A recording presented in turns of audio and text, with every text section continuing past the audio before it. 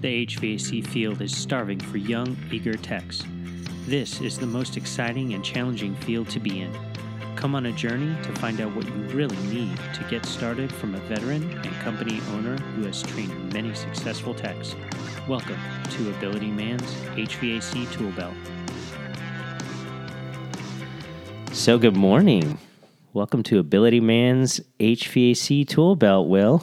Good morning. Didn't think that we were gonna be able to do this today. Yeah, we got lucky for sure. Not just because you were gonna bail on me, but because I haven't told you, but I've been feeling under the weather for past few days. Oh, really? Did you get bit by the Rona? I believe I did. The Rona. She got me. Nice. Hey. It was really weird, though. It was really weird because I thought I had it for like a day, like half a day. Usually I don't get sick. And so I was like, oh, okay, that's it. And then like 2 weeks later, it was just like I showed up to work and I ran a call and I had Jacob go in and do the work because I was just like, something's not right. And he came back out and I'm like, yeah, I'm going home. And I never do that. So I took off Wednesday, Thursday, Friday. Wow. Yeah. No wonder I see your van just sitting there. That is it right there. Well, all right. And so I just kind of felt like not great, like just feverish. I don't know if not everybody gets this phenomenon when they have a fever, but the skin kind of feels like very sensitive, like extremely sensitive. So that's basically like the worst of it, like for 3 days nonstop. And I'm like, oh my God, this is the most annoying thing ever. Meanwhile, all I can do is sit on my back, and that's like the part that's most uncomfortable. That is terrible. So today, I feel right as rain. Hey, back at it. Back at it again. Anyway. Enthused about HVAC. Yeah. And today we have like a gloomy day out there, but I love the gloomy days, so it's nice. So I wanted to talk about a couple of interesting things. I just kind of did like a real quick search. What's new in HVAC industry? And there is something coming out that I find extremely exciting. I'm sure that I'm also going to find it incredibly enthralling. They are revising how they rate equipment for SEER rating. Wow. And they are calling it, wait for it, SEER 2. Really original name. I wonder how they figured out to do the 2 version of it. I mean, they couldn't even just do like 2.0. That would have been way cooler, but they're just like, nope, SEER 2. That's it. And that's awesome. And SEER has been around since, I think it's 92, 93, something like that. Is it an abbreviation or is that an actual just word? Yeah, so it's Seasonal Energy Efficiency Ratio. And it's derived by calculating how many BTUs of heat is removed divided by the amount of kilowatt hours. And so then that gives you a little 2-digit, like 10, 12, 13, 14. And right now the minimum is 14 SEER. But actually the calculation I just told you is in EER rating, EER, energy efficiency rating. And seasonal, they do that at a particular temperature. I just learned this. I thought that SEER was derived by calculating the equipment efficiency over different temperatures. So that they were giving a more real-world measurement of how the equipment would perform during different ranges, because your season isn't like a constant like 90 degrees all year round. Like here in Florida, you're going to have temperatures. You know, we're going to start running our air conditioning like when it's 75 degrees outside just to remove humidity, right? Yeah. But so you need to account for that. You can't just like go, oh, this is the stable temperature and There you go, right? Well, I thought SEER actually took that into account. It did not. SEER is measured at 85 degrees outside temperature.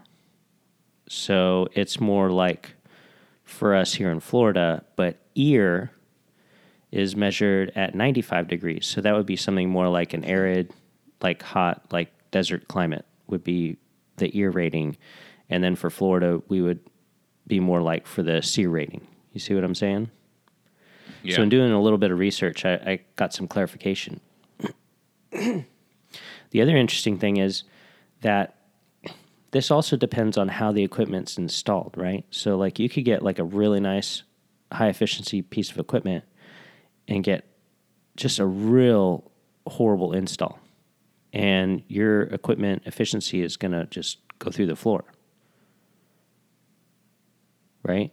That would make sense. Yeah. And so I can honestly say this from empirical evidence based on my work in the field, most ductwork systems here in Florida are undersized. Like the guys didn't pay attention or they didn't know or they didn't care, but the ducts are actually not big enough to supply the amount of air that was designed for that system. So when they're rating these, I just found this out too. SEER is measured at 0.1 static pressure. Now, static pressure, I'm not going to get into really how it's measured because it's another 5-minute conversation, maybe later, but 0.1 is very small pressure. Most air conditioning systems, well, probably not most anymore, but they're designed for 0.5 on a regular motor. And then if you have an X13 motor or a constant torque, same thing, they're measured to 0.7. Or, yeah, 0.7. And then, or rated up to 0.7. And then variable speed is rated up to 0.9. But all these systems were ran at 0.1 and at 85 degrees to get their SEER rating, which is just insanity. Like if you knew anything about this, that is insane because you're not going to find a system that's running at 0.1. That's just not a thing. Wow. Well, that was incredibly over my head, but I'm sure that anyone listening to this fully understands all the things that you just explained. Yeah. Well, it is a little bit further than just the novice coming in and whatever, but anybody who has done an installation or knows anything about static pressure, has taken any kind of measurements, would understand that this is a problem. So what they did with the SEER 2 rating is they're trying to do more real-world applicable measurements. They decreased the SEER requirement and bumped up that testing to 0.5. So that's really awesome. But the thing is next year, January 1st, they're implementing this. And so all equipment will have to be 15 SEER minimum or 14.3 SEER 2. So that's going to affect some stuff. And I don't know if they're going to make you like test this stuff after installation because that's what it kind of seems like. It's going to be some sort of after installation testing requirement. So then essentially all the units that are, 13, 14 SEER will be obsolete? So that's a good question. So anything that's in our southwestern or southeastern region, you will not be able to install any equipment manufactured.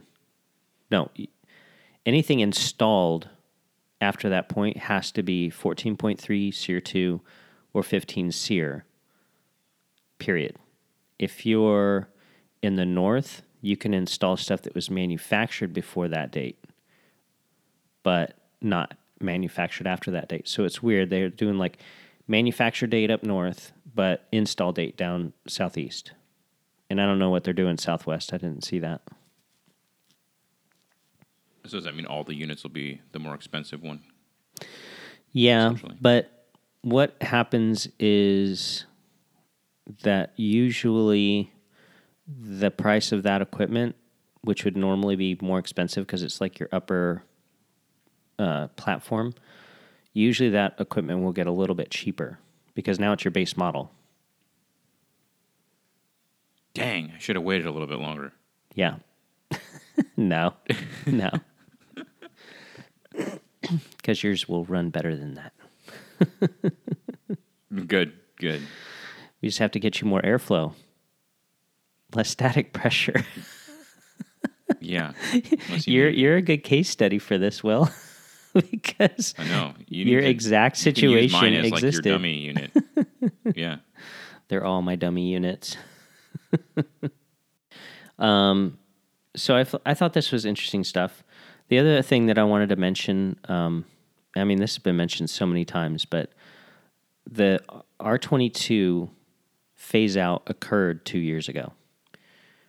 This is a real deal. I called for prices and availability for R22, which is the old refrigerant for most residential systems, and it was priced like really high. For it being phased out 2 years ago, I didn't expect it to go that high. However, I didn't also expect to see 410A, which is a new refrigerant, newer, price increase. That stuff has quadrupled in price over the past 2 years. So it's getting crazy on the chemical front anyway. But R22 is now phased out. If anybody, this is my recommendation, if anybody has more than $500 in repairs on a system requiring R22, just replace it. This is not a good decision.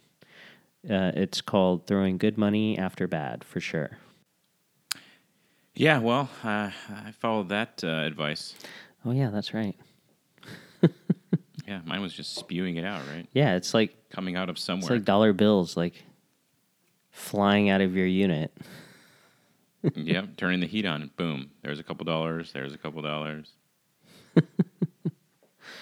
All right, so I'm going to take a second and just talk about funding for a minute. So this is Ability Man's HVAC Tool Belt, and I thank you for listening this far, and I hope you are finding this information valuable and entertaining. I am encouraging everybody at this point to please help our show out. If you find this show valuable or interesting, which my statistics are showing that people are actually listening to this, which, I mean, it makes me happy. That's payment enough most of the time. But, I mean, the fact of the matter is I take some time out of my day. You take some time out of your day, Will. We have equipment that we've obviously purchased, and there's software costs and all this stuff. It would really help out a lot if anybody would just go on to PayPal, or I also have a method of you can go on to different podcasting 2 apps, which you can flow Satoshi, which is the smallest increment of Bitcoin to us. But any kind of donations would help out a lot. I'll put where you can donate in the show notes, but it's a value for value model. So whatever you find is valuable to you, like if you went out and, spent an hour watching a movie or an hour and a half watching a movie or something like that, how much would you pay for that? If you would contribute even $1, $5, $20, whatever you find is valuable to you, please pass that along. It would be much appreciated. Also, you can send us communications to our email. I have an email I set up, abilitymanpod@gmail.com. So love to hear any kind of stories you might have, ideas you have, or just to say thank you. That'd be appreciated. We like hearing that kind of stuff. Anyway, we're going to continue on.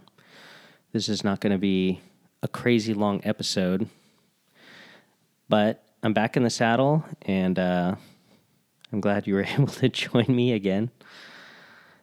So I wanted to talk about HVAC being the best trade.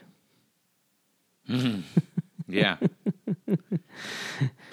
Well, like I said this morning, plumbing's pretty shitty, so this is definitely something that tops that. For sure, for sure.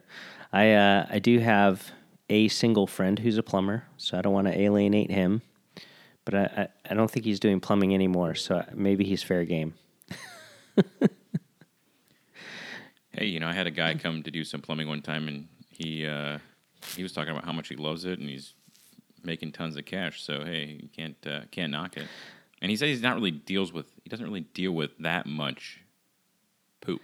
Yeah. It's more other random things. So. I mean, nowadays you have all this PPE, personal protection equipment. So you have like latex gloves or nitrate gloves or whatever, and these guys come out, they put on their overalls, and that's cool.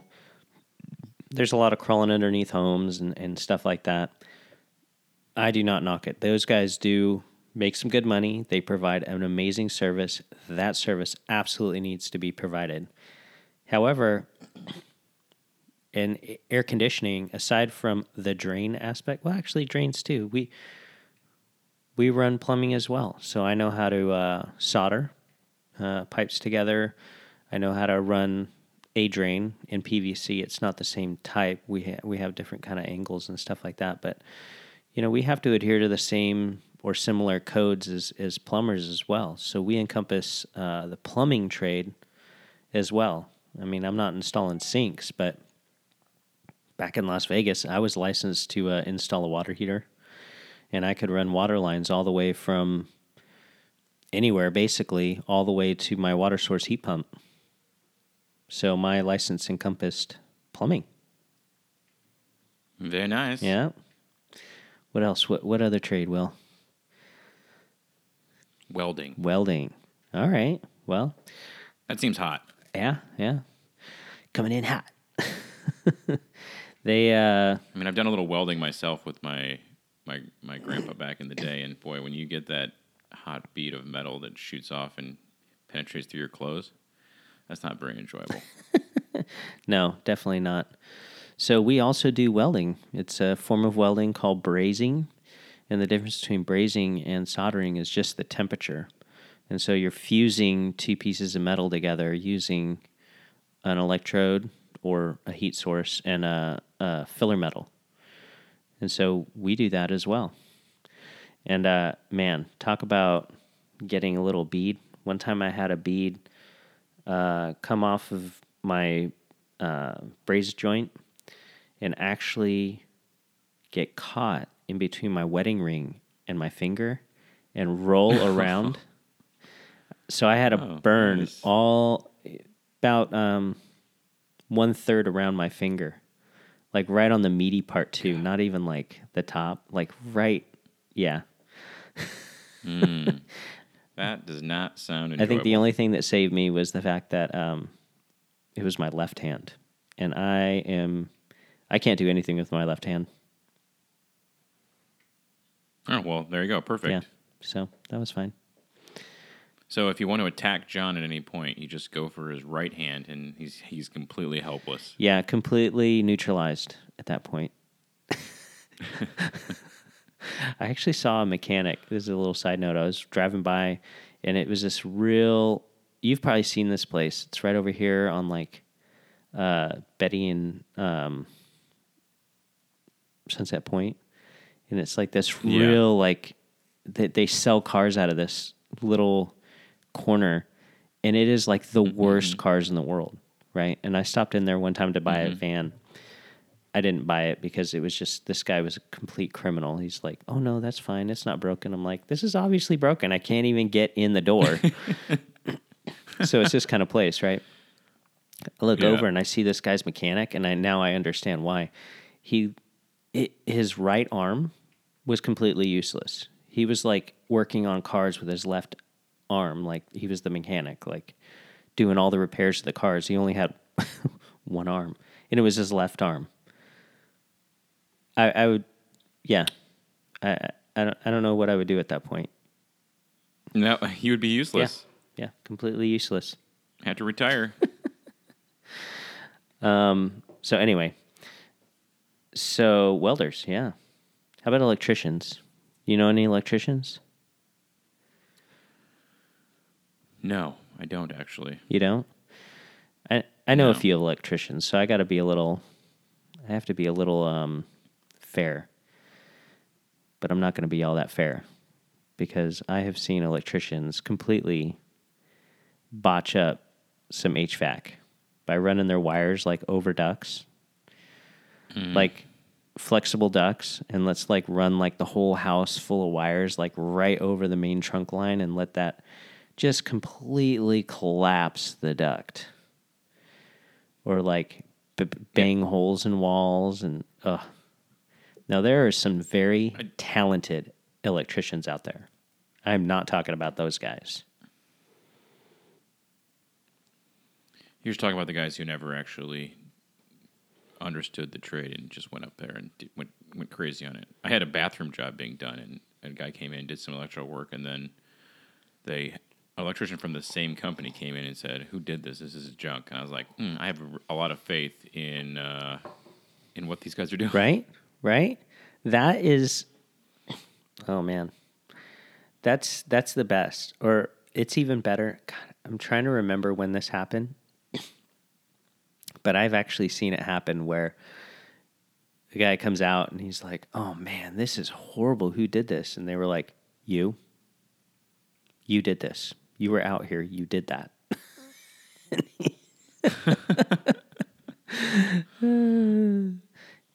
Oops. Yeah. But I mean, it happens in the same company all the time. I mean, air conditioning. I've seen that a bunch. Like there are air conditioning hacks, there are plumbing hacks, there are electrician hacks. But yeah. The thing is though, house electricity is some of the simplest stuff you would ever want to see. I mean, basically the most complicated part is wiring like a 2-way or a 3-way switch. Other than that, everything's like one wire comes in, goes through the switch, goes to the load, goes to the next socket or whatever. I mean, it's just a daisy chain like all the way through. It's super basic, man. I mean, you just got to make it look good. Basically at that point. Makes sense. That's why I feel probably why I feel confident, not knowing how to do any trade. The most confidence I have is replacing an outlet. Yeah. Like putting a new jack in or something, because it's usually like 2 wires. If I open that thing up and it's got 4, okay, maybe 4 is acceptable, but I've got one in this little remodel bathroom I was doing that's got like 8 wires going into the back of this thing, and they're all wire netted up in there, and then I'm like, yeah, I don't understand. And then what really gets me is when like they don't use, maybe they do like a switchback or something, so the colors are not maybe what they're supposed to be, and so it's not like it's not a direct swap out, and you're like, okay, well now I'm screwed, and I got to call somebody. Yeah. Well, sometimes you'll find that on like a 2-way switch. You'll have a 3rd wire, and it'll be like red. Yeah, and then I'm lost. Yeah. So, Yeah. As long as but the thing is like if it's the new thing that I have has all the same exact connection points, then it makes sense. But as soon as anything is different, then I'm like, yeah, I don't know what I'm doing. Right. So some of the funniest stuff I've seen, and this is so predictable, it's just like 1 for 1, right? Customer calls me out. I don't know. My cousin, who's a master electrician, this is what I get every single time. He was a master electrician. I'm like, oh, I know what happened. I go to the thermostat, and they can't wire a thermostat. They cannot wire a thermostat because residential electricians are used to just like a single, oh, this thing's on, oh, this thing's off, right? But a thermostat is like, the best way I could describe it over the years is a train station. You have a hot coming in, right? And you have a common, and the common is, its only purpose is to allow that thermostat to power up, right? So basically your common is a negative only for the thermostat. Otherwise, the thermostat just takes that power and diverts it to whichever component it needs to turn on, right? Mm-hmm. So you have your indoor fan, your compressor, your heat strips, your reversing valve for a heat pump, and I think I'm forgetting something. It doesn't matter. So you can turn, the thermostat is turning on each one of those components individually depending on what setting you're asking for. So if you're asking for, on your system, heat, because you have a Ruud system, you're going to call for the compressor, the reversing valve, and the indoor fan. All three of those needs power in order to turn your system into heat. But an electrician doesn't think like that. They don't realize that there's like different components being called for when a thermostat turns on. So when they put on this thermostat, they go, okay, that B means this blue wire, right? Well, the blue wire is usually a common wire. And so when you loop it into the B circuit, you blow the transformer.